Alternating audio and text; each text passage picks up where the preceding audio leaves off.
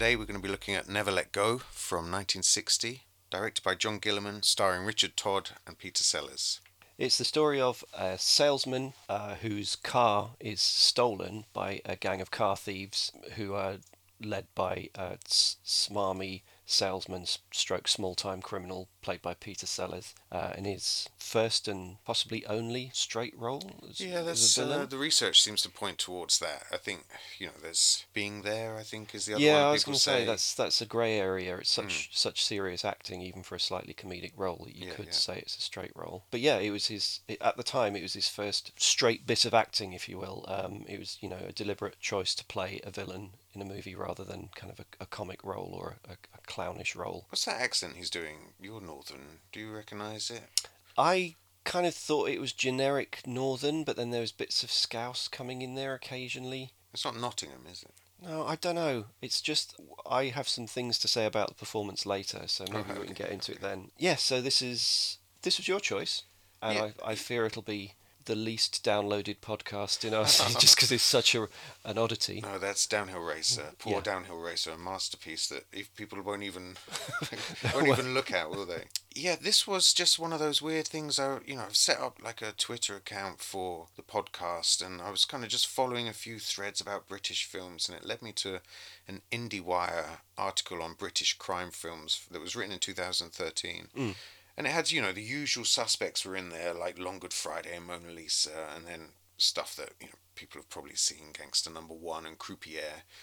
But then it had a bunch that I'd never heard of. It Only Rains on Sunday. Oh yeah, that's The great. Squeeze, Sitting Target. Like, I've never heard of those. And it also had this film, which just, I don't know, it piqued my interest. And I watched it and recommended it to you. And Yeah, here we are. here we are. You didn't reject it, so, Well, unless you're going to slam it. I've been watching a bit of Peter Sellers lately. I watched his one film as director, Topaz, which I think also counts as serious acting. And I watched for the first time ever, I watched The Smallest Show on Earth quite recently, which I loathed. Oh, really? Okay. Which is really surprising. So I'm always in the mood for Peter Sellers. Sure. But yeah, you watch it and then you start to research it, and it's such a focal film for so many people, and it's when you start looking at the connections of the people working on it and in it and everything, you realise it does have a place in history. Yeah, definitely. I was just surprised how kind of lean and raw and exciting and sort of relatable it was as well. I loved the lead character, John. I just think like his journey, it's really, really credible. I love it. I wasn't as involved in it dramatically, but I did find there's lots and lots of nice filmmaking touches throughout it, and lots of accidentals and things that I really, really enjoyed, especially the second time round. I didn't do too much research on the background, I have to say. There's not a great deal out there. Did you look up John Guillermin? I'm sorry, apologies to anyone who's a fan of John Guillermin or Guillermin. I do not know how to pronounce that name. I know that he's... Guillermin, maybe? Guillermin? Yeah, I would always say Guillermin, but then that's because I'm English. But then he's of French background, All right. and his real name is Yves Jean. I'm assuming Guillermin. Guillermin. You have to do an accent. So should we stick with that? Yeah. Let's call him John. John. Yeah. So Let's call him the director. The director's Wikipedia page is clearly curated by somebody who has a lot of time for him, Oh, okay. because it's very, very well balanced. There's a lot of reports about how dictatorial and unpleasant he was on set. He was a clinical perfectionist who had an irascible streak, as it's described. Did a lot of screaming and yelling at crew and cast. Yeah, okay. Made pretty much all of his shoots an unpleasant thing. Do you think that's a French thing? Uh, There's a joke, obviously. But then at the same time, it's balanced out by lots of people, praising his meticulous eye and sure. saying that were it not for the vagaries of fashion, he was unfashionable at the time. Oh, he did all sorts of work, didn't he? It was such a broad kind of Yeah, canvas of genres and. I've always thought of him, just in passing, without having seen that many of his films, I've always thought of him as one of those directors of expensive stodge through the 70s, 60s and 70s. God. He distilled Well, that no. down. Yeah, He's one of those safe pair of hands directors that makes bad Bond movies, and that expensive producers like to hire, because they won't do anything too crazy and they won't rock the boat, and they'll get a solid bit of work out of it that's inevitably a bit dull. Yeah. And then you look at the Towering Inferno, and you look at Skyjacked, and you look Yeah, at I don't know what was the other one, the King Kong remake, and you think, yeah, yeah. yeah, you don't really think auteur, do you? Tarzan and Yeah, Shaft in Africa. exactly. So, Yeah, but on yeah. the He's not basis of quite Lumet, this, is he? He's no. sort of But I mean, this Lumet. is really interestingly made. Yeah, there's a lot of energy to it. I think a Mm. lot of kind of exciting. You can see how it might have been a gateway to Hollywood because that's pretty much where he leaves off, doesn't he? And it's interesting. It's not like a first film. It's he's made many features before Yeah, yeah, this. It's definitely. it's not as if, and I don't think he was one of those like straight out of the starting gate directors. He did say by the time I read an interview with him last night, and he was talking about the time that he made King Kong. He said, I've been directing movies for 20 years. I've got craft dripping off my fingers. I can do anything. Sure. So I think he was one of those kind of craftsmen who Mm. kind of built up over the years rather than just like Right, right. burst out with an amazing first feature. He did a Which, second King Kong film, didn't he, with Linda Hamilton? yeah, in '96. Yeah.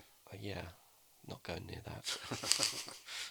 So yeah, he's not one of those like firebrand young talents. This is definitely like craft that he's learned Mm. that he's bringing to this movie. There isn't a great deal about the actual nuts and bolts making of it. There's only fragments I've picked up. There's precious little about it that I've been able to find, apart from the fact some bits about Peter Sellers. He's famous for being an empty shell who's inhabited by whatever party's playing, and Yeah. apparently He his, said that, didn't he? Isn't that's a direct quote? yeah, he and this wreaked havoc on his marriage for the duration of the shoot because he was in the middle of a deep depression and very angry and playing a deeply unpleasant person, and his wife has stated that he was deeply unpleasant for the Oh, dear. duration of the shoot. I dug out my Peter Sellers biography, which I was saving to read on holiday, but I had to dig out of the loft in order to get some notes. But there's almost nothing in there at all Oh, beyond really? that. I saw that it's referenced in The Secret Life of Peter Sellers, the Jeffrey Rush film. Oh, is it? Yeah, apparently, but yeah, I didn't get time to go back and look at it. But Okay, well let's make a start.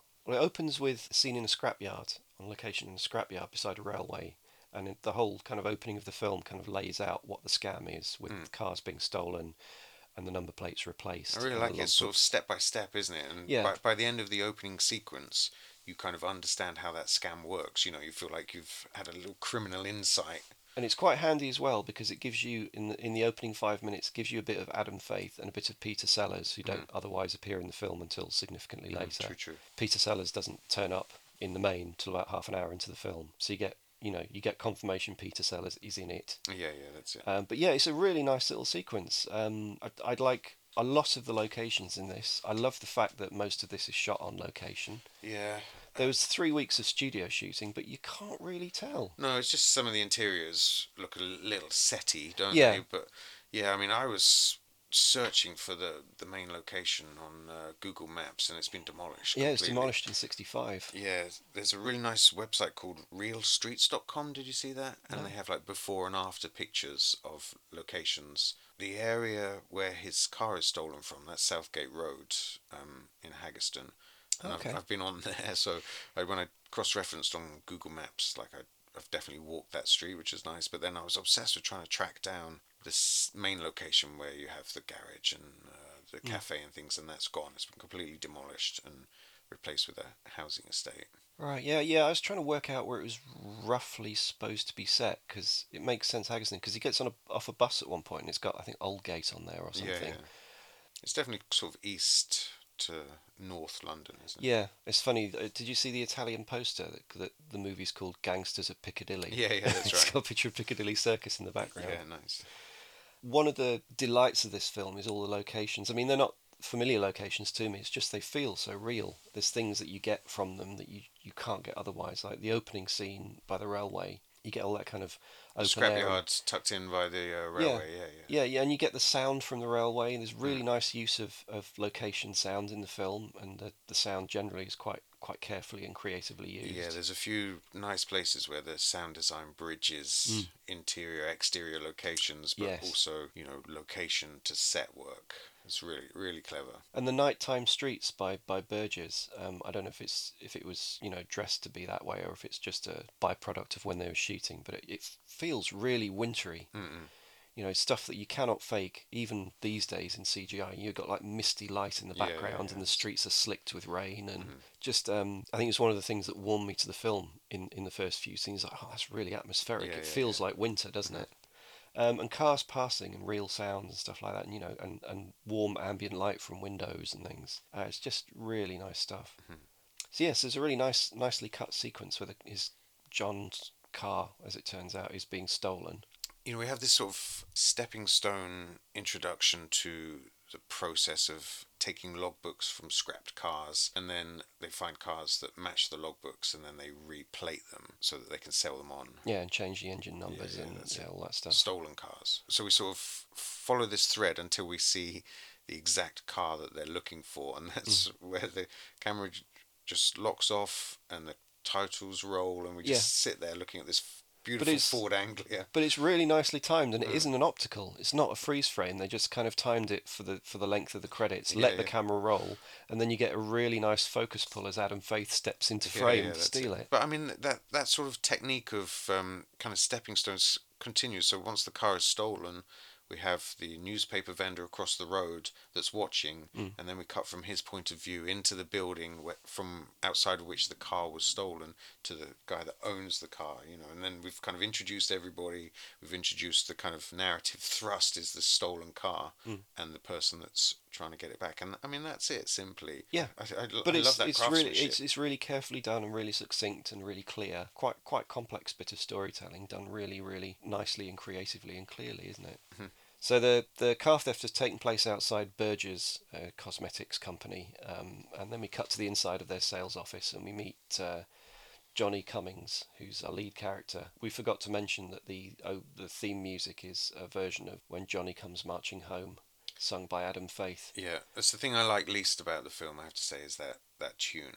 It feels odd. I suppose it makes sense by the time you get to the end of the film. It works perfectly over, as end credits music after the events of the film. But yeah, it is odd.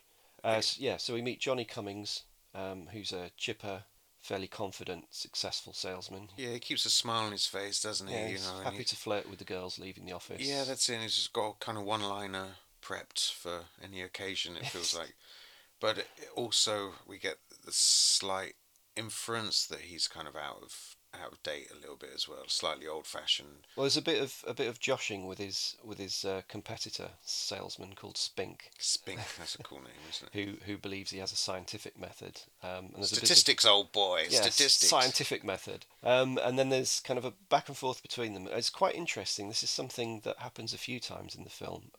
When Johnny leaves the scene, the camera just lingers on Spink, kind of looking up a little bit doubtfully and then going back to his figures. He's a bit smug, isn't he, Spink? Yeah, but it's something that happens a few times. I'll flag it up when it happens again. But the scene, Johnny's our lead character, but we're not exclusively in his point of view, and we are given other people's viewpoints in a scene. Often things definitely are tagged onto the end of the scene after he's left to give you slightly unsettling. It builds up to a beautiful moment halfway through the film where Johnny steps out into the street, finds he's had his car nicked. He does have that line just before he steps out, and he says, it's like his kind of famous last words, isn't it, where Spink says, maybe have a look at statistics and try and improve your game a little bit, and he just says, oh boy, I've never had it so good, and that's his kind of famous last words. Yeah, like you say, he steps out in the street and his car has been nicked. So I've got notes. It's a very sort of noir sequence with sort of low angles and strong key lighting in this. Yeah, but I think it's just like you say, the winter mist, the hard lighting, the sort of chaos. John Barry's kicking in now as well, isn't he? Trying to run off with the film. Should we talk about John Barry now at this point? Yeah, I think it's. I mean, I love the score. I have to say, I don't know if it's entirely appropriate, but there's moments where it just it really gets my blood pumping, and I'm really excited by it. Right. There's do you know it was his first movie credit? His first film, yeah, because he's friends with Adam Faith, wasn't he? He was. That makes sense. Yeah, so they'd met on so Adam Faith, who plays the teenage car thief Tommy Towers, he was also a pop star by this point. I think he'd had one or two hits. He'd done a TV appearance too. Yeah, so the TV appearance, I think John Barry was on that as doing incidental music, and maybe he'd written the theme music or something. Okay. And they collaborated together through most of Adam Faith's music career, and so I think he brought him onto this. Okay, that makes sense. I do not like this music at all. Oh no, because I was like, we're going to drop in bits of music here because the music's even better than the dialogue and stuff. If it means I have to listen to this soundtrack again, we will not be dropping bits of Oh music no. into this edit. Oh my god. I do not like it at all, but I think there's a reason for that, and just by pure coincidence. So I'm gonna have to reach for my phone because I took a screenshot of it. I follow the movie critic Jonathan Rosenbaum. He has a website and he posts old reviews and new observations and stuff daily, and it's always really interesting. He did a little thing about Richard Brooks, director Richard Brooks' use of music. He made Blackboard Jungle and also Looking for Mr. Goodbar, and he's comparing and contrasting how he used jazz in Blackboard Jungle and disco music in Looking for Mr. Goodbar. And he pointed out something that hadn't really occurred to me, and I guess you had to be there, but at the time, and at the time this movie came out as well, jazz was quite edgy and dark, and it was kind of like used to suggest foreboding and doom. I think the quote here I've got is the fact that Brooks no longer uses jazz to attain this effect may say something about the changing status of jazz in movies since the 50s. It's gone from an expressionist voice of doom in Blackboard Jungle, The Man with the Golden Arm and Touch of Evil, to simply another set of colours within the musical spectrum. Indeed, now that jazz in one form or another can be found in elevators and dentist waiting rooms as often as in bars, Yeah, sure. its implicit meaning in films is hardly the same as it once was, which would explain why I hate it so much.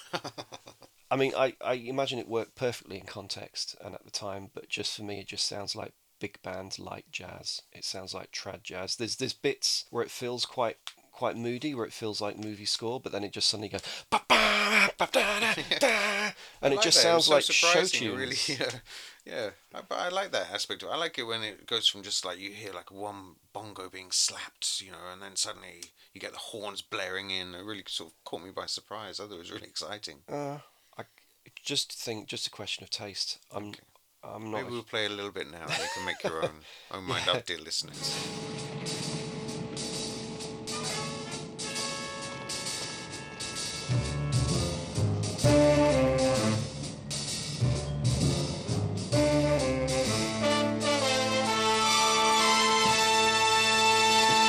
So that's the music I like. Matt hates. I've just got a note to ask you to stop introducing me to films that desperately need rescoring. Like you lent me Hoosiers, which I saw for the first time. Yeah, the score really So 80s, isn't it? It's really distracting actually. But again, this is another of those where I would just, if I could, strip off the score and replace it with something else. Yeah, anything. If there's anyone out there who's a John Barry fan who can point me in the direction of some really good, and I'm not being snarky, this is not a piss take, because I would like to listen. I've been listening to a lot of soundtracks lately, and I would like to find some really good John Barry. There was an article on the Quietus website recently which pointed me in the direction of some not very good scores. If someone can flag up some good dark John Barry music for me, I would love to hear about it. I will go out and buy it and listen to it. It's quite interesting when they're stealing the car. He basically has like a keyring full of keys, and one of them fits. I wonder if that was kind of. Yeah, I think that was the. There's All you needed was 10 Anglia keys, and one of them would probably work. There's a similar sequence about 7 years later, I think, in The Samurai, the Melville movie. Oh yeah, okay. Where he has to steal a car and he reaches into his pocket and takes out this massive bunch of keys, and he's got about 60 or 70 of them on there, and he has to kind of patiently try one key after another, and one of them will fit. So I think maybe in 1960 the templates were quite limited. Yeah. So after a brief visit to the police station, where we get some kind of expositionary conversation, and we get the first inkling that Johnny hasn't insured his car, so he's in trouble. He heads home. He gets a bus home, goes home to his flat, which I've got notes saying great set location ? Because it's a really good set. Yeah, it's definitely a set, but yeah. Like even the hallway feels like a Production design is really good in this. All the interiors are really nicely crafted sets that feel authentic and lived in. And they never jar with that. Sometimes in movies of this period, you get that strange sensation that the interior and the exterior don't match up. Yeah. Actually, saying that, the other day I watched Hobbs and Shaw. And Jason Statham's sister is supposed to live in those flats off Petticoat Lane. Right. And he goes up to the door of a council flat and then walks into this palatial interior where she's like got like gun racks hidden in the walls and stuff. I was like, the council won't even let you put up tiles without filling in a request form, let alone like a gun rack. This film, it's a very solid transition, Yeah. interior to exterior, and I just like all the little details, like the in the hallway outside his flat. There's like a pram and bits yeah, odds and ends that people leave in the hallway, and his flat itself has got really nicely kind of average furniture and that's decor, and you realise he's it's dressed to look like the flat who's not a terribly successful salesman. No, he's a working class guy, isn't he? That's the thing. I think you kind of forget in this period, working class guys wore shirts and ties to work and waistcoats and jackets, and he came home and took his jacket off but kept the shirt and tie on and just put on his cardigan over the top as his kind of evening attire. There was still a sort of formality to the I do the like dress. his evening cardigan. Yeah. I might take that habit on. I've got a cardigan like that I think I'll wear in the evenings. But you just wear it like with a pair of pants, like Lebowski or something.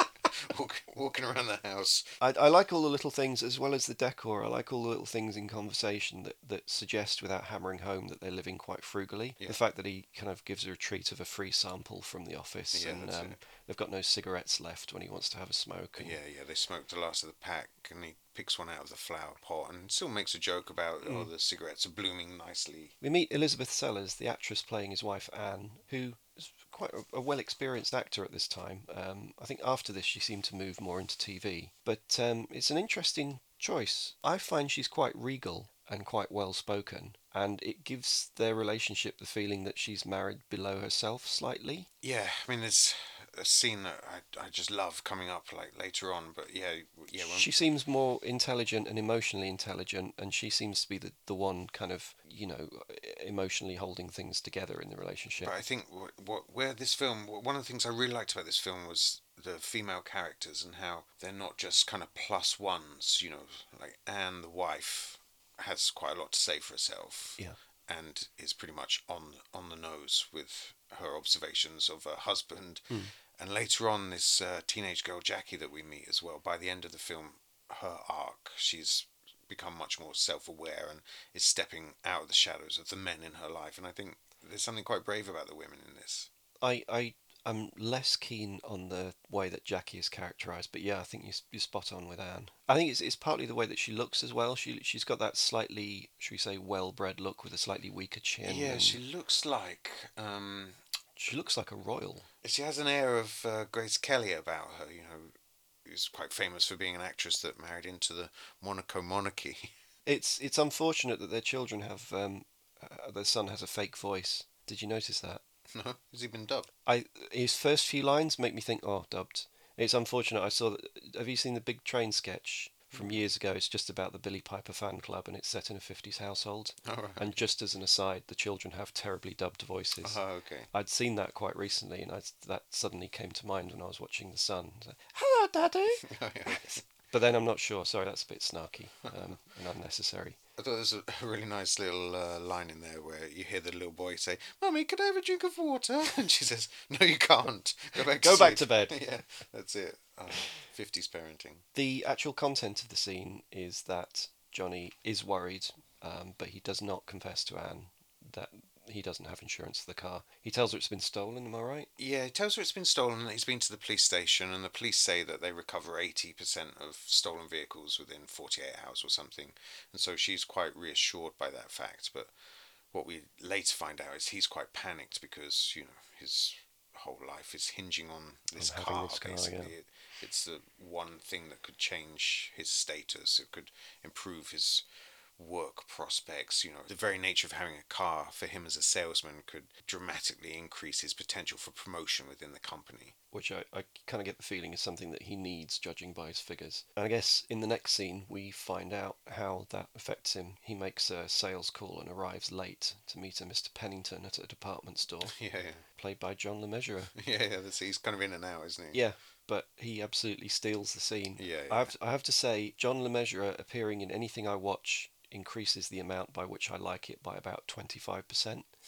So even one scene is enough to set me He's smiling. really good in it as He's well. Isn't it? Where he fantastic. just says to him, we've known each other for a long time. Don't try and sell me so hard. Mm. Just really puts him in, and you can see John is still trying to keep a jolly face on it, even though he's been put in his place. Yeah, he's really embarrassing and trying too hard. And that sort of jolly, Yeah. nervous giggle that he has, you can feel the desperation starting to seep out of him. But Lemessurier just balances it perfectly. It's just that you can see the slight irritation and impatience, but he's covering it with absolute professionalism and patience, and just letting this man play out, and then just quietly putting him in his place and walking away. He's not rude. He's not polite. Takes the sample. It's quite a beautiful set, that as well. You can see the painted backdrop. Oh, is it? About halfway into the set to give it the added depth. Oh, yeah. Again, yeah, I just assumed it was a location. So we're back at the office after this. He's called in to see Mr. Berger. Mr. Berger Jr. Did you notice who Mr. Berger Jr. was? No. One of the most, for people of a certain age, one of the most famous voices in Britain. It's Peter Jones, the voice of the book in The Hitchhiker's Guide to the Galaxy. Oh, okay. Yeah, I mean, you sort of get this hint of a relationship between John and Mr. Berger Sr. Yes. Later on, we get a little hint that he was in the army, and maybe there's some kind of old connection there that's carried him through this far. It's quite nicely filmed. I mean, it's good basic film craft that you get right in close on their faces when Johnny tells his lie about having just gotten a car at the end of the scene. Yeah. It's a brilliant performance again, isn't it? Because you can see like the lie just gets stuck in his throat a little bit, and then he has to push through and make it convincing and back it up, and he's propping up the lie. And he's quite an honest man, I think, which is, I think, a nice sort of subtext to the film, is that he's an honest man and he just wants things to be done right, and he wants his car back, and that's it. Yeah, and there's also the fact that he's not built to be a salesman because of that. He's not built to lie, and he's not built to kind of bullshit people and get them to buy. Because he's honest, he finds it hard, and that's why he's not. Well, very his good method at it. is kind of pressuring as well, isn't it? And Berger Jr. says to him, there's new methods of salesmanship. You can convince people instead of just putting the pressure on. And I think that there is something about all this pressure that's building up on John that kind of informs his decisions later on in the film. We feel his pressure at home, his pressure at work, and then his frustration at just losing his car and not being able to just take it back straight away. There's another bit at the end of this scene, one of those things I was mentioning before. It's more prominent here. The scene ends and it holds on Berger Jr. looking at the figures and looking quite doubtful after Johnny's left the scene and left the room. Yeah, I mean, he says to him, your figures are low, and he's like, I work in a poor area, it's different at Christmas, and he's like, well, here's your Christmas figures, it's just, you feel for him, don't you? And there's a really nice use of sound in the very next scene where he's out in the office, and so you got people like pushing past, leaving, and it's kind of the noise is just kind of amped up slightly, and it's really slightly. It's a little bit staccato, isn't it? Sort of. Yeah, it's kind of jabbing high at you. heels and phones ringing, and yeah. And there's all this stuff going on as he's fretting and calling the police. And in the background, you have like a quite an unpleasant little detail of Spink handing in his ton of orders. That's it. In contrast to Johnny's like thin sheaf. Yeah, it's really nice kind of like background detail to build the mood. And then he crosses over the road to speak to Alfie Barnes, the newspaper salesman played by Mervyn Johns, who you've seen in everything made in Britain. It's a tricky scene. That was the first set that I thought looked like a set. Oh, yeah, okay. Slightly slummy flat that Barnes lives in. It was the first time I thought it was a little bit overdressed and didn't feel quite right spatially. Next, we're in the Victory Cafe, where there is jazz and ne'er-do-well Teds and tits. A blonde bombshell. Yeah. It's all the stuff that the young people like is all in this scene. Cypriot cafe owner. Yeah. It's all there. In the credits, he's just credited as the Cypriot. The Cypriot. I know. Sounds like he's in a Guy Ritchie movie. Have you been down to see the Cypriot? It's a clunky scene full of lots of slightly awkward colour, and I don't know how well any of this played at the time, but for me it's a little bit awkward. Cummings Goes to the Victory Cafe. He was directed there by Alfie Barnes. And he goes there and hangs around whilst there's a bunch of kind of sniggering, guffawing teddy boys in the background Well, listening to the jukebox. he's been told that Tommy stole his car, so he wants to just talk to him and say, like, just give me my car back. He's trying to be as direct as possible in resolving this situation, isn't he? So Yeah. but they do take the piss. Yeah, and I find this a bit tricky. Again, I don't know how well this material actually played at the time, but watching it now, it's like Tommy's taking the piss, and the jokes that he's cracking aren't funny at all on any level. I quite liked it that he did confess to taking the car and then told this tall tale about driving it to Edinburgh and leaving it there. And Yeah, I just wish that when they have kind of characters like this, they give them some good material so that it's not so much of a chore for the viewer. I do find it a little bit, he exudes no menace whatsoever. He's not funny. He's not clever. yeah. And given that it's Adam Faith and it's supposed to be like kind of like a charismatic young man, he's got really terrible dialogue, especially when he leaves and gets on his bike and says, I don't even know this crumb, and he starts accusing me of pitching his car.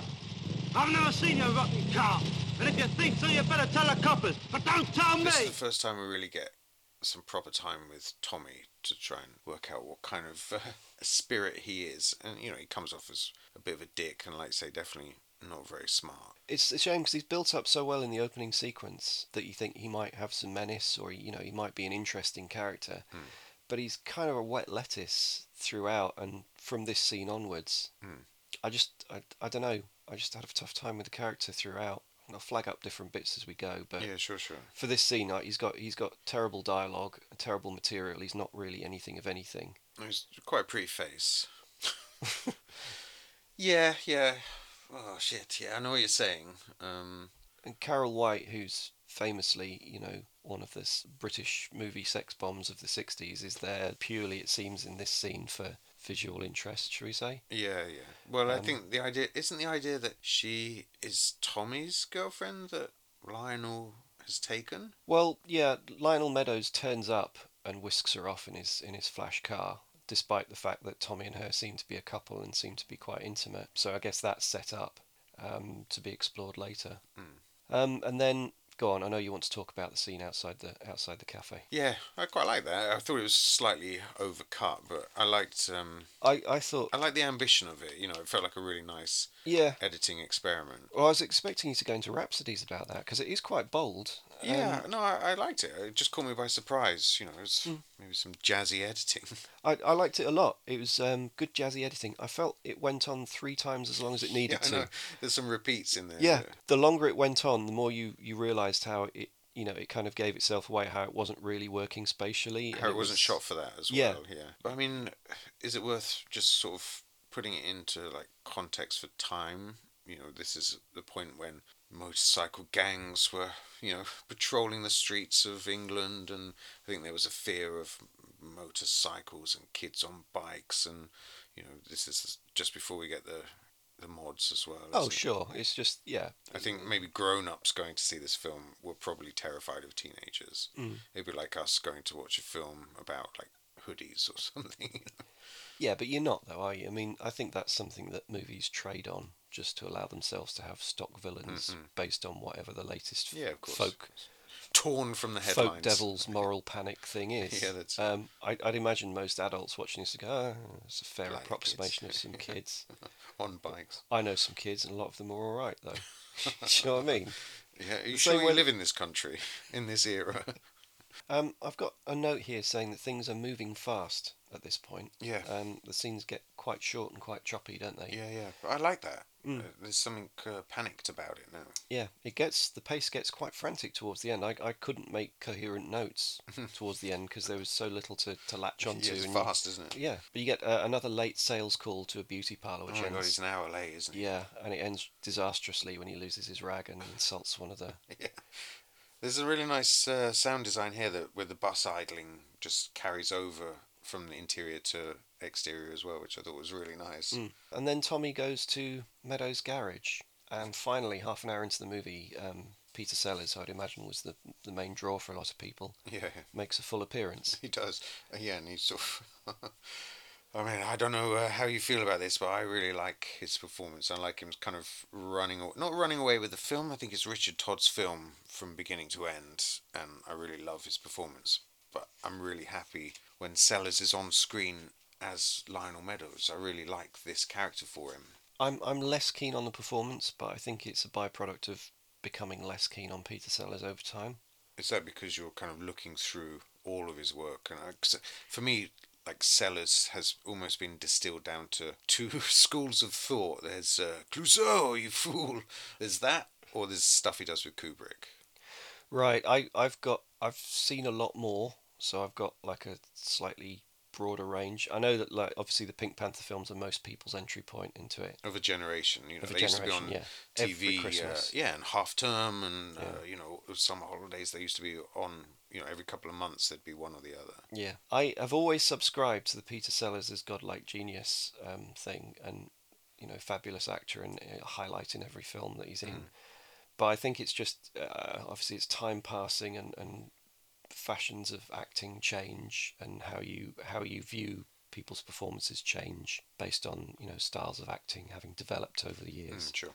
And I do find a lot of his stuff verging on pastiche, verging on caricature and parody, and I did think those touches of this. I thought like the first half of this performance, where he's kind of tightly controlled, and where Meadows is, talking through his teeth, and, Yeah. and I did feel it wasn't that well modulated a performance. I felt it was like your archetype sleazy northern cabaret performer type performance, just translated into a criminal role. Mm. I'm not that crazy about it. And I just feel like he reminds me of people that I've known that like are really anxious and have like high blood pressure and get really stressed, and have kind of reached a point where they're able to take control of that, and they feel quite comfortable, but it doesn't take much to push them back into their old ways. And I think like for me he just kind of nailed that. Like he'd reduced himself to a simmer when he's Right. probably spent his whole life at the boil up to this point, and he was just, he's finally comfortable.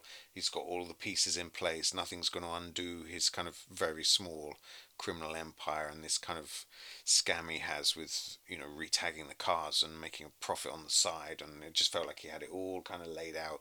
He's got like the teenage girlfriend who he can walk into the club on his arm, and to be seen as the successful gangster, a la Cray brothers, something like that. And there's just this one guy, he keeps referring to him as the lipstick peddler, who's threatening that tiny empire. And I liked it that he went from simmering just to like back onto the boil. I didn't feel any of that. I next time I watch it, I'll have to try and keep that in mind. It just felt like fairly one-dimensional sleaze to me, and there's a lot of kind of He's really yeah, sleazy, isn't he? yeah. Don't necessarily see how he would be so successful in business when he's so clearly a distrustworthy. You see him dealing with a female customer, and he's apparently it works and people are taken in, but you're watching this character thinking so sleazy. He's even immaculately dressed, he's kind of like dripping with snake oil. It's horrible. I just have a little note here where Peter Sellers says to Jack, he says to her, "Oh, you're naughty. You're naughty." I thought that was really sleazy. There's something about the garage business that you could just get a tiny bit of in that scene where he has like 100 customers on account, so he's giving credit out to the community, so people are dependent on him, and Yeah. I think that it's a different time as well, isn't it, where a small business would be like the center of the community. Yeah, and it would work as part of the community. Yeah. Yeah. I guess it's worth mentioning at this point about the roles. Yeah, this is a really good point, actually. Yeah, apparently Todd was initially playing the Meadows role, and Sellers was playing the Johnny Cummings role. And I think Sellers wanted to play against type, wanted to play against his comedy background, and wanted to be the villain. So managed to convince everyone to swap the roles. Would have been interesting to see Todd in the Meadows role, because Todd was considered like heroic actor. He was a Yeah, D-Day veteran who'd been a hero in Dam Busters and stuff. Yeah, that's it. And he'd played like Robin Hood and Rob Roy. He was pretty heroic. Yeah, it would have been interesting either way around. But it's interesting to see Todd as a kind of a small man struggling. There is something about actors playing against type, and whether that works because you have so much investment. Like Sellers, as soon as he comes on screen, I feel like there's a muscle memory smile waiting to come back through because I've had so many like pleasurable experiences watching him.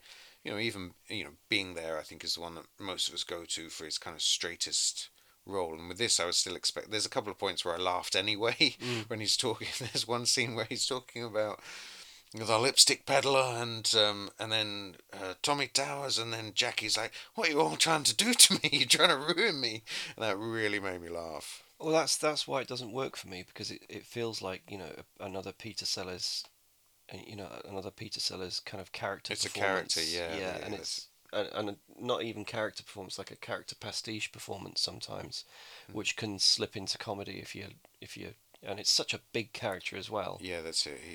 Because everyone else is sort of playing it Really straight. yeah, apart from Richard Todd, who is has really big range in this. I think everyone else is pretty like comfortably one note. They're just like very simple characters. I had a note that it felt like a radio performance just because it was so voice based, but with a distinctive look added. So it's like a radio performance. It was quite broad, as radio performances have to be, but then he's just got like a single, sleazy light entertainer's suit and spiv mustache look, and that's the character. But I think he sort of pulls that apart as well. By the end, as he's kind of coming back on the boil, that he has this whole thing with Jackie where he's like, "I don't want you drinking, don't drink, it's ugly." And then we see him later on where he finally gives up and he hits the source himself. So like it's the idea that he's. But again, that felt really, really. It didn't feel subtle to me. That felt really theatrical. Yeah, but like all of his clothes are dishevelled. But it's exactly the tie, yeah. He's back to the kind of the northern lad from the streets, ready to like fight his way out of trouble. I thought that was a nice kind of deconstruction of of the character. Okay. Can we talk about Meadows and Jackie? Because I yeah, I think it's fucking dark, man. I think they bullet point it in the script, but like it's a horrible. Once you piece it all together, it's really horrible. But it feels really incoherent to me, the whole thing. I do get a nasty whiff of kind of like Jackie's there in order for Carol White to be seductive and sit around in her bra for a bit, and the script is guiding you towards those situations. Yeah, but I think like when she does, there's a scene where he's like, "Come on, love, come on," and she takes her jumper off. Like you see her in a bra, but like there's nothing alluring about her. Her look is one of broken, like a child broken by men, and I think all the way through we get these subtle hints that she was in some sort of remand center for wayward girls, and he's plucked her out of there somehow to keep her out of prison, but is controlling her, and she's basically looking for another man to help, and Tommy is like a pathetic teenage boy that can't also enable her to get out of this cycle of, I see the pieces are there, but they don't come together for me to be a particularly well drawn character, and because of that, it does feel a bit exploitative. I think, yeah, if I'm honest, it was kind of second time round because I was caught up in the drama with the men, but the second time round I really appreciated the female characters more and was better able to piece together Jackie's story.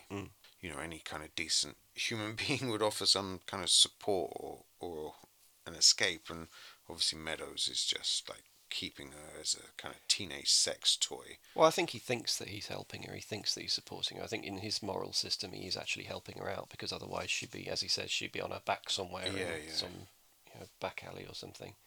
But yeah, this is a key scene for Tommy as well, establishing how Meadows has him completely under his thumb. This scene, which is a big kind of introduction to Peter Sellers and his character and his relationships with the teenagers in his life. One is his supposed girlfriend, and the other is his lackey. Yeah, Tommy has been kind of not entirely sure where Tommy's character is going to go, because he seemed like an arrogant youth at the Victory Cafe. But then when you see him with Meadows, he's completely ground down. Yeah, but I mean, Meadows is kind of saying to him, I told you not to steal cars within 5 miles of here.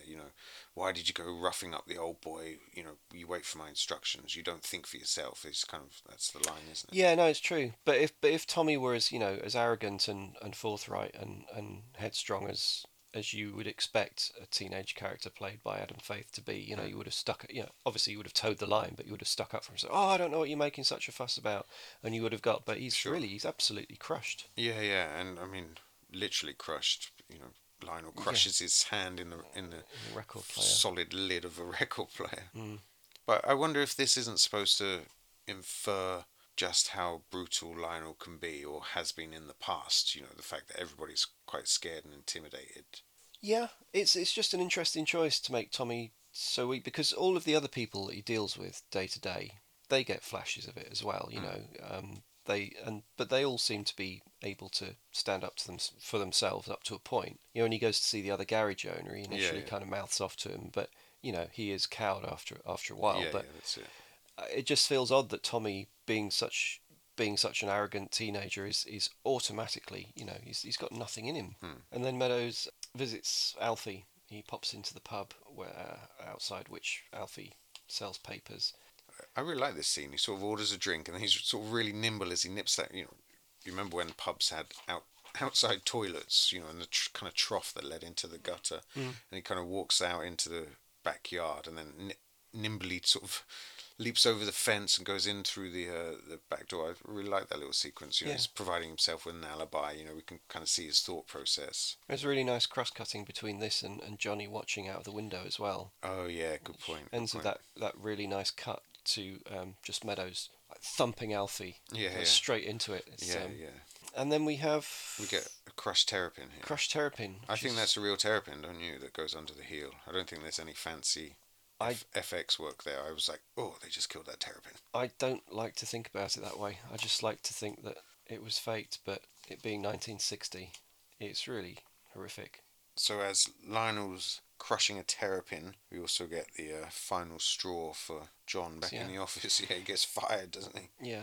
I've got a note saying that you cut to Spink's knowing reaction first, and it's a nice bit of sort of character playing. Spink's barely disguised kind of glee and avarice. Johnny's looking out the window, isn't he, watching Lionel go from into the pub, and then he's trying to work out what's going on when he sees Alfie going up the stairs. Yeah, and then he gets called in and sacked. And he's allowed to stay on in the stockroom for a week or so until he can find another job. He has to hand over his accounts, doesn't he? Yeah, it's a really difficult scene because you've got, you know, Spink knows what's going on, and he can barely disguise how excited he is to grab hold of the accounts. He pulls up a chair and says, "Let's talk about it." Yeah, it's now a good time, old boy. And you know, John does put on the mask and is polite and starts handing over his career, basically, isn't he? And then, as Johnny leaves the office, John Barry comes up with this music for the discovery of Alfie's body.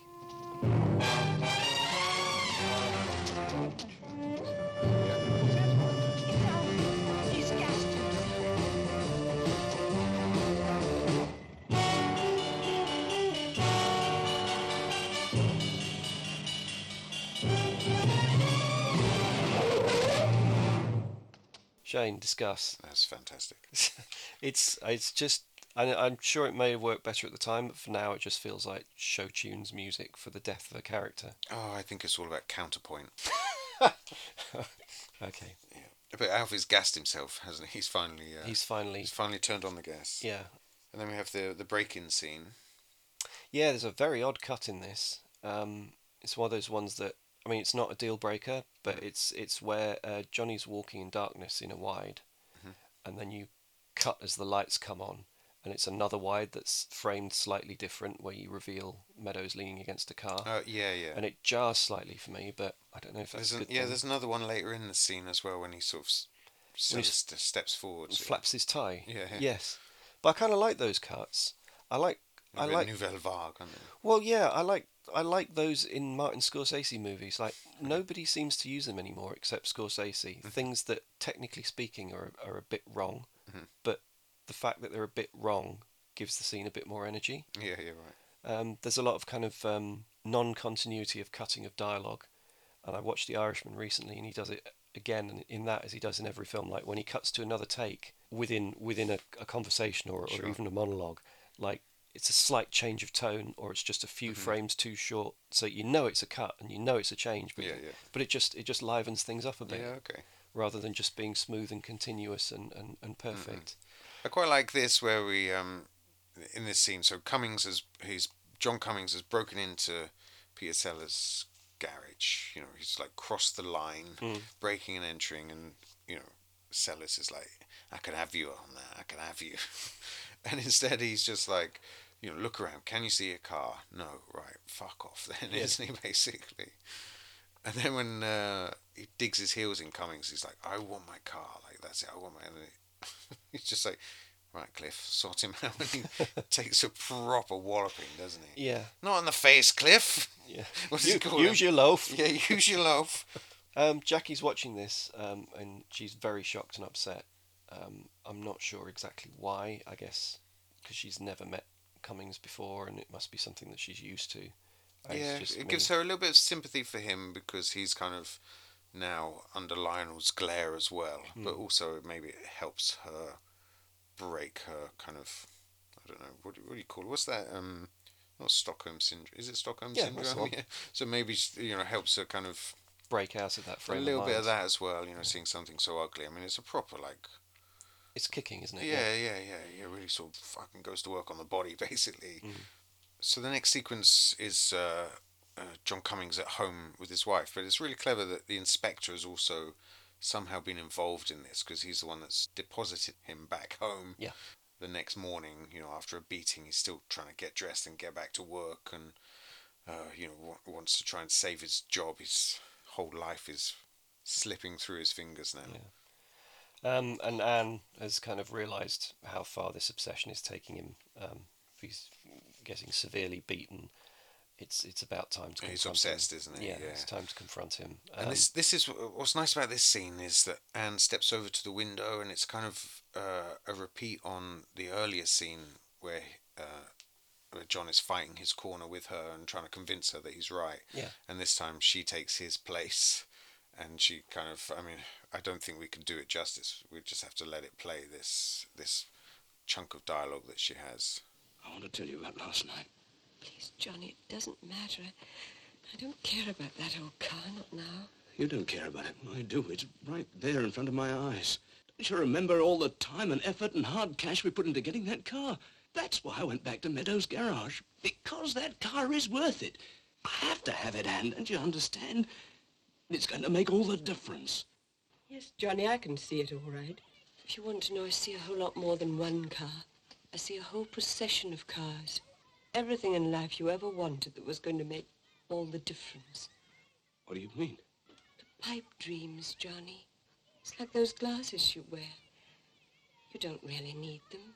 They're no more real than that photographic studio you were going to start. Every penny you ever got from the army thrown away. Now, wait a minute, Anne. That's not fair. You always said yourself it was a good idea. If I'd only gone into it alone instead of taking on a partner. No, Johnny, it didn't work. It wasn't practical. It's like our cottage in the country. Every summer a new plan, a new set of drawings, another dream. This one's going to turn into a nightmare. Let it go, Johnny, before something worse happens to you. And to us. Anne, you don't understand. I could have done these things. I only made one mistake. I didn't hang on. I didn't see it through. Because you're not made that way. You're not tough enough, Johnny. You're not meant to push and shove your way through life. And I don't want you to, Johnny. I love you just as you are. It's unfortunate, but absolutely not a deal breaker. It's a fantastically written scene.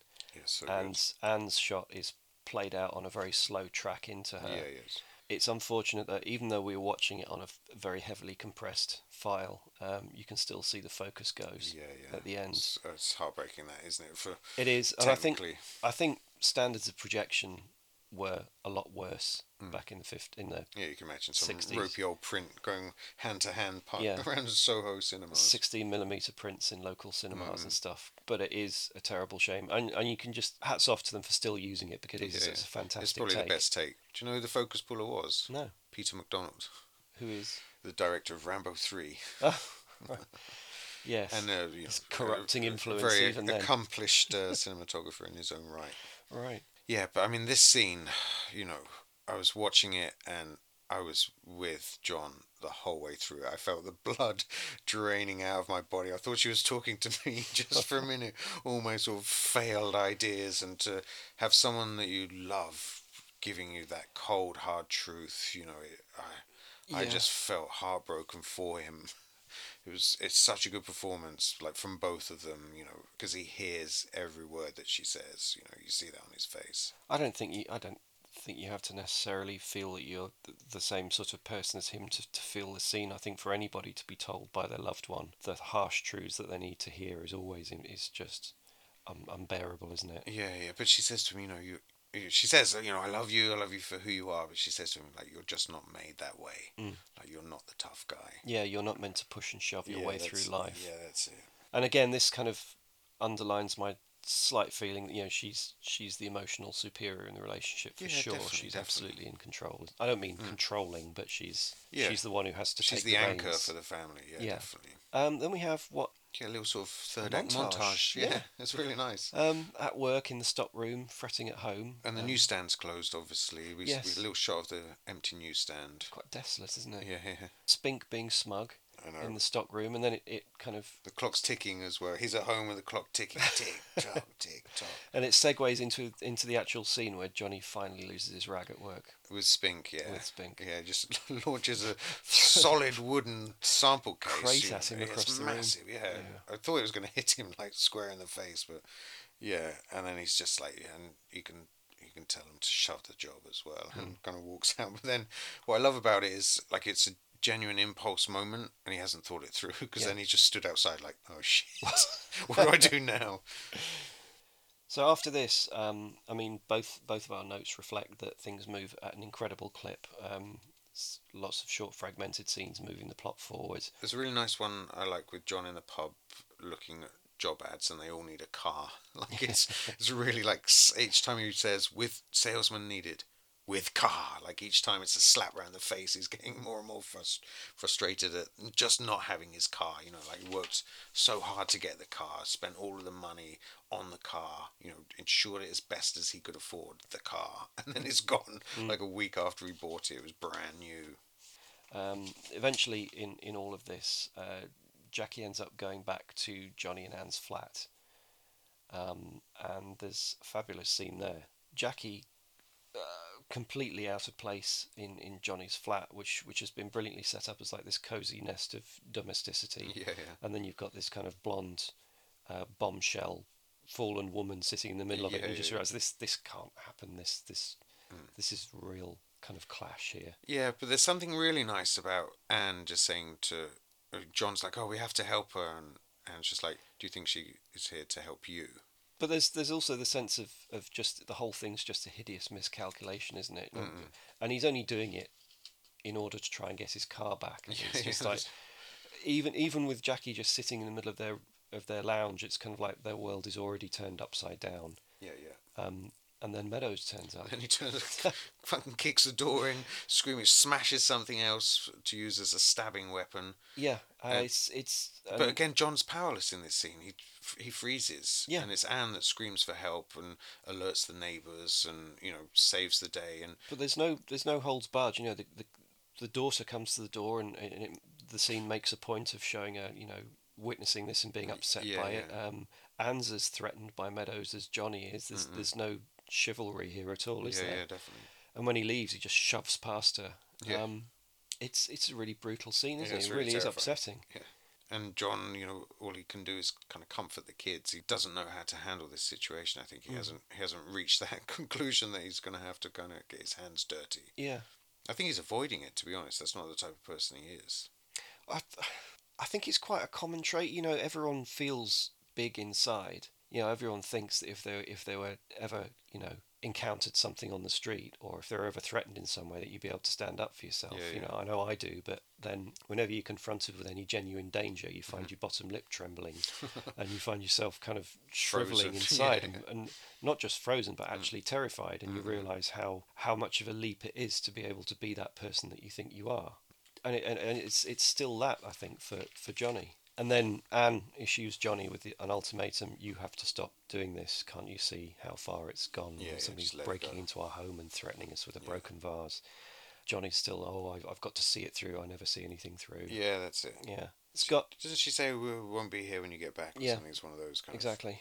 The next really interesting scene, and again I might be kind of flogging a dead horse here, is Jackie goes back to Tommy's, and Tommy is a broken man, injured and crushed by Lionel in spirit again. Yeah, his hand's all bandaged up now, isn't it? Jackie seems to like this. The suggestion seems to be that Jackie likes kind of vulnerability, and she likes... Well, I think it's the first time Tommy's honest as well about what he's capable of. You know, he says to her, you know, I'm not smart like you. I don't have your brains. You know, he basically says to her, "How do we get out of this? I need your help, not the other way. I can't save you, but maybe you can help me save us." Yeah.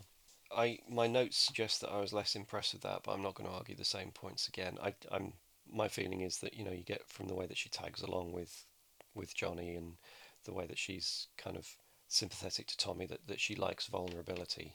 She likes vulnerable men rather than domineering but I people think like Meadows. But what we get with her backstory is that she's probably been dominated by men her whole life, and somebody that's willing to be open and honest with her is a better option.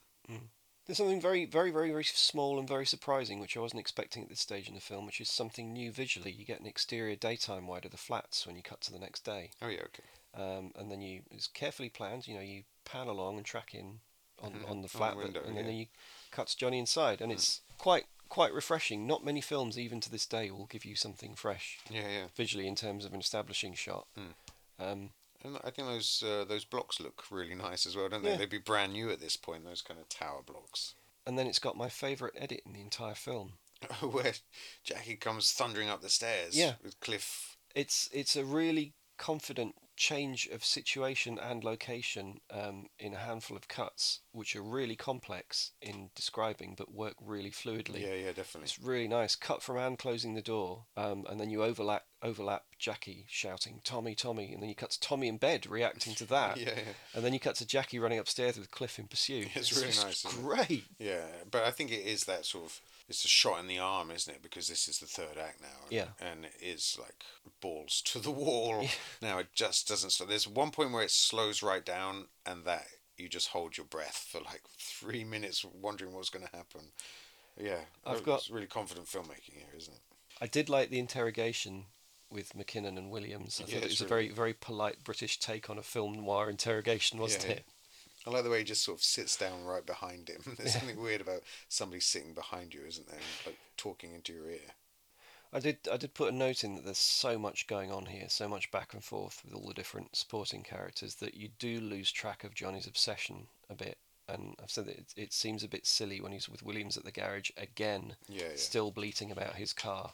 For a film that's focused on his obsession and kind of makes that feel rightly central, it kind of loses that a bit. And I don't know if that's deliberate. Well, I think the point is that the police aren't working at John's pace, and then they don't have the same focus that he does on one single car. And I think that's why we kind of go back the last time, because John feels... And the car's in there at this point, isn't it? Yeah. Like it's behind those gates.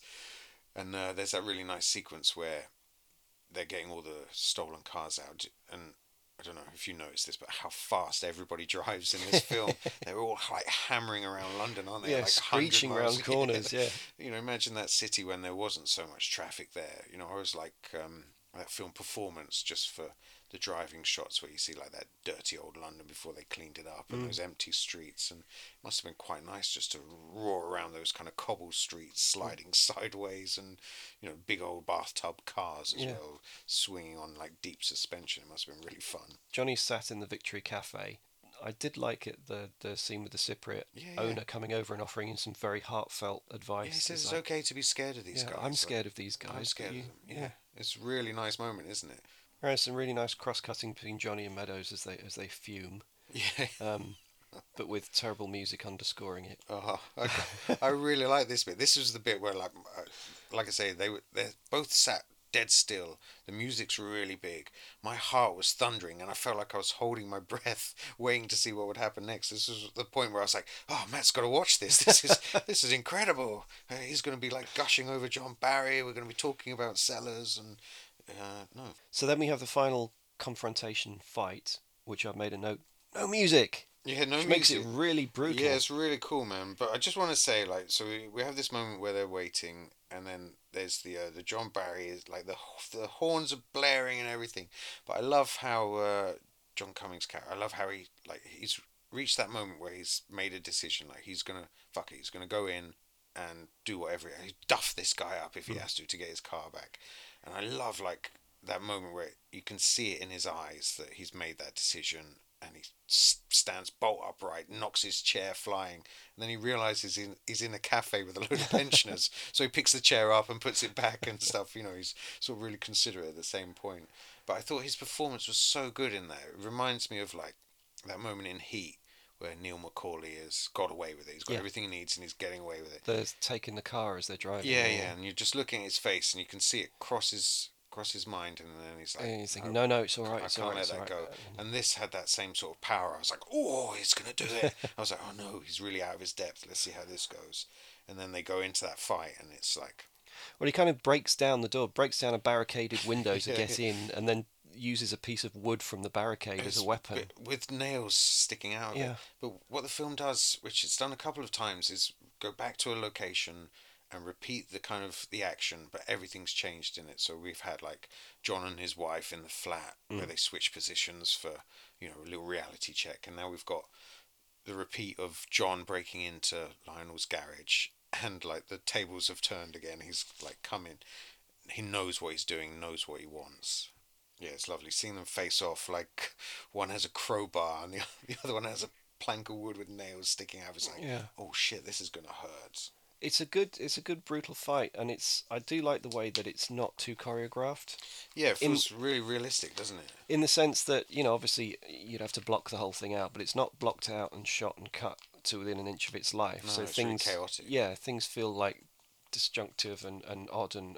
But there's a scene where like John picks up like chains, wraps them around, and yanks him across the room with it, and he goes fucking flying back like with such violence, like he's losing his footing, slipping on the oil, crashes into a hydraulic lift. You know, that starts coming down, and then like John's trapped under there. It's like, it's really terrifying. Yeah, and none of this is, you know, it's extremely violent, but none of it's overly dramatised. There's no music going on, and you do not know how it's going to end. Yeah, that's it. And then John like rolls out of the way, and Meadows just like drives a car at him, like it nearly crashes into his head. Like the stuntman sat there as this car crashes in just above his head. It's only the gap between the front wheel and the front of the bonnet that you have that gap that saves his life, isn't it? Yeah, you're definitely like, you're choking on it. It's really scary. And then he like slams his hand in the door, which is maybe a little callback to where Lionel slams Tommy's hand in the record player. And then he fucking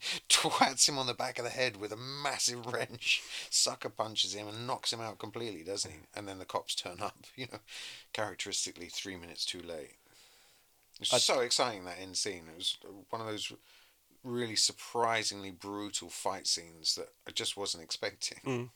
I do like the way that the whole of the end of the film, not just the fight scene, plays with you, because Williams allows him to drive what, you know, isn't actually proven to be. I mean, we know it is. Yeah. But as far as the police are concerned, it's a different colour. It's got a different logbook. It's got a different number plates. But Williams allows him to drive that home, and you think, okay. And then there's the sucker punch of getting home and finding that Anne's left him. And I was prepared to go with that as well. Yeah, they could have done it. It's a noir, isn't it? And they drag it out for long enough for it to feel quite painful. Yeah, he sits down, doesn't he? He's absolutely battered. His face is like ripped to shreds. His clothes are ruined. He's covered in oil and blood and snot and everything.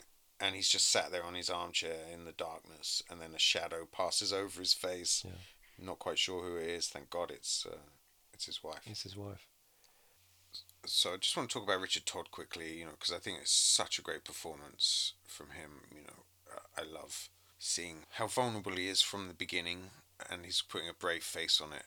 And I love as he lets his kind of mask drop, and that desperation is converted into this kind of wrath over something as trivial as his car being stolen, but the consequences of that on his life just like triggers something in him. By the end, I love seeing him wielding, you know, this plank of wood with the nails in and stuff. And I just think he's such a great actor. It's a shame that, he had a few more movies after this, and then kind of slipped into TV. Like by the time he was 60, he was doing like Doctor Who and Murder She Wrote and Midsummer Murders and Holby and all of those as guest stars. But he was in The Long, the Short, and the Tall, which I did at school as a school play, which our drama teacher was really into. So we were all acting out this thing of like kidnapping a Japanese soldier, and that always stuck with me, that he was in that as well. And then he's in The Longest Day, the D-Day film, which I'd like to talk about, because you mentioned it before, that he was a D-Day hero. Yeah. But do you know the story that he was Captain Sweeney Todd of the 7th Parachute Battalion, 5th Parachute Brigade, British 6th Airborne Division, and was one of the guys that parachuted in after the gliders had been through on the longest day. Right. At D-Day, and he took part in the real action at the Pegasus Bridge. But when he came to be in The Longest Day, they offered him the chance to play himself, and he said, at this stage of my acting career, I couldn't take a part that small. So he played his own commanding officer, Major John Howard, and somebody else played him. Oh, excellent. Yeah, it's a really nice sort of D-Day story, but just it seems like he was like Fleming's first choice to play James Bond, and Yeah, I saw that. yeah, it just seems like one of those actors. He kind of is. I don't know. Is he like a Richard Burton? Is he that kind of quality? Why? He's certainly not. It's just the vagaries of I know. chance, isn't it? Just such a shame, isn't it? When you see a performance like this, which I was on a knife edge all the way through the first time I watched it. I thought it was going to be one of those, oh, I say, old chap, no, because that's how it starts, and then he just kind of lets rip, man. It's so vulnerable, and yeah. So this was your suggestion, and I didn't actually know you were suggesting it as a potential podcast thing. I thought you were just sort of like sharing it as something you should watch. I was enjoyed it quite a bit the first time round, but didn't think I'd want to watch it again. But then when you suggested it for a podcast, yeah, it's okay. So I'm really glad I watched it a second time, because there's a lot in it that just kind of, if you're not that observant, kind of flows past you. I think it's easy to just take it as another kind of late 50s, early 60s British genre film that has disappeared off the... And to be fair, given what production schedules were like and what programming schedules are like, there were a lot of 50s and 60s forgettable movies made they just to churned them fill. out, didn't Yeah, it really did. And this is not one of those. I think next time I watch it, because we've watched it, I think from a DVD transfer, quite compressed, I would have to watch it in better conditions, because when you look at who the DOP was, I mean, it's a great looking film, but when you look at who the DOP was, did you look at his IMDb? Yeah, I did. Yeah, I mean, I think that's one of the most frustrating things about watching it, is once you know that the man that shot it, you're just like, come on, somebody out there, like, somebody's got to get there. Who's got the negs? Let's all chip in. Let's get a Kickstarter going. I mean, this is the guy who shot, like, amongst others, Gone to Earth, The Small Back Room, The Red Shoes, and more for Powell and Pressburger. Yeah, Tales of Hoffman, Ill Met by Moonlight. Yeah, and then he's also shot for Stanley Donen, Two for the Road, which is a fantastic film. Shot for Billy Wilder, Joseph Losey. He's even shot an Abrams and Zucker movie, Top Secret. Top Secret, yeah, which I keep pitching as a podcast, and you keep pushing back against. No, I'll do that one. I love Top Secret. Yeah. To think that you're reduced to watching something that's clearly shot by a master in such reduced circumstances, it's just not right. Whilst we're talking about other contributors, as Ralph Sheldon, who's again is somebody it's his first feature. Yeah. Comes from a documentary and shorts background. Varied career. Yeah. Highlights for me. 1985 when he did Shanghai Surprise and The Holocaust Covenant. But he did do The Likely Lads, The National Health for Jack Gold, Villain, and hats off to him for editing a film directed by a master editor. He did the terrible movie Every Home Should Have One, directed by Jim Clark. So, this, there's a DVD of it available. It's actually, the full film's on YouTube in pretty much the same quality as the DVD on the retrospective channel. We'll put a link to it in the podcast stuff. I mean, it's a DVD you can buy for £3 or £4 off Amazon. Yeah.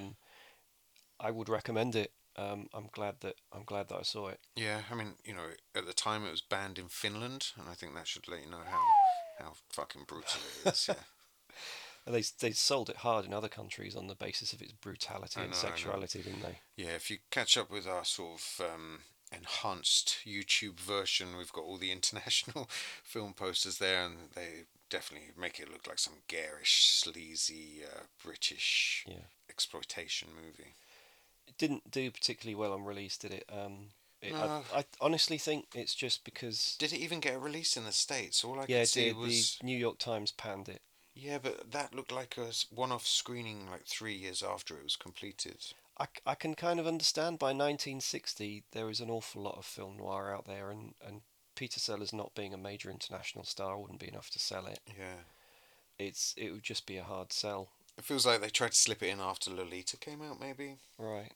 Yeah, it's that probably explains why it's something of a footnote these days. But I mean, we wouldn't be talking about it if we didn't recommend it for one reason or another. Yes, I think it's quite brave in maybe it's second viewing stuff, but like the way the women come across. I love the East London location. Some of those spaces are still there for you to walk along and explore.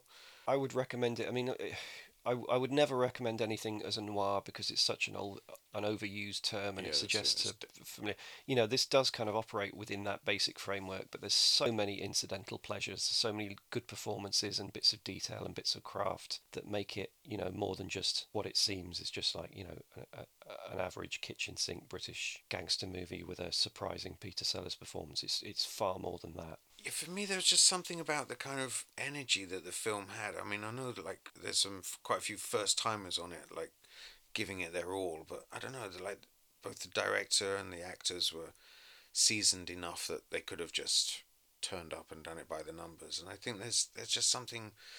The talent involved are really doing something special. I think the director, the cast.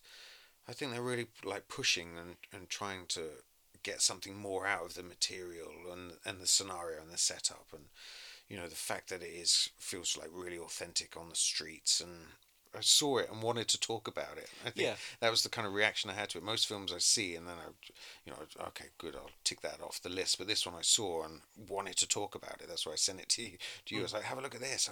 Wow.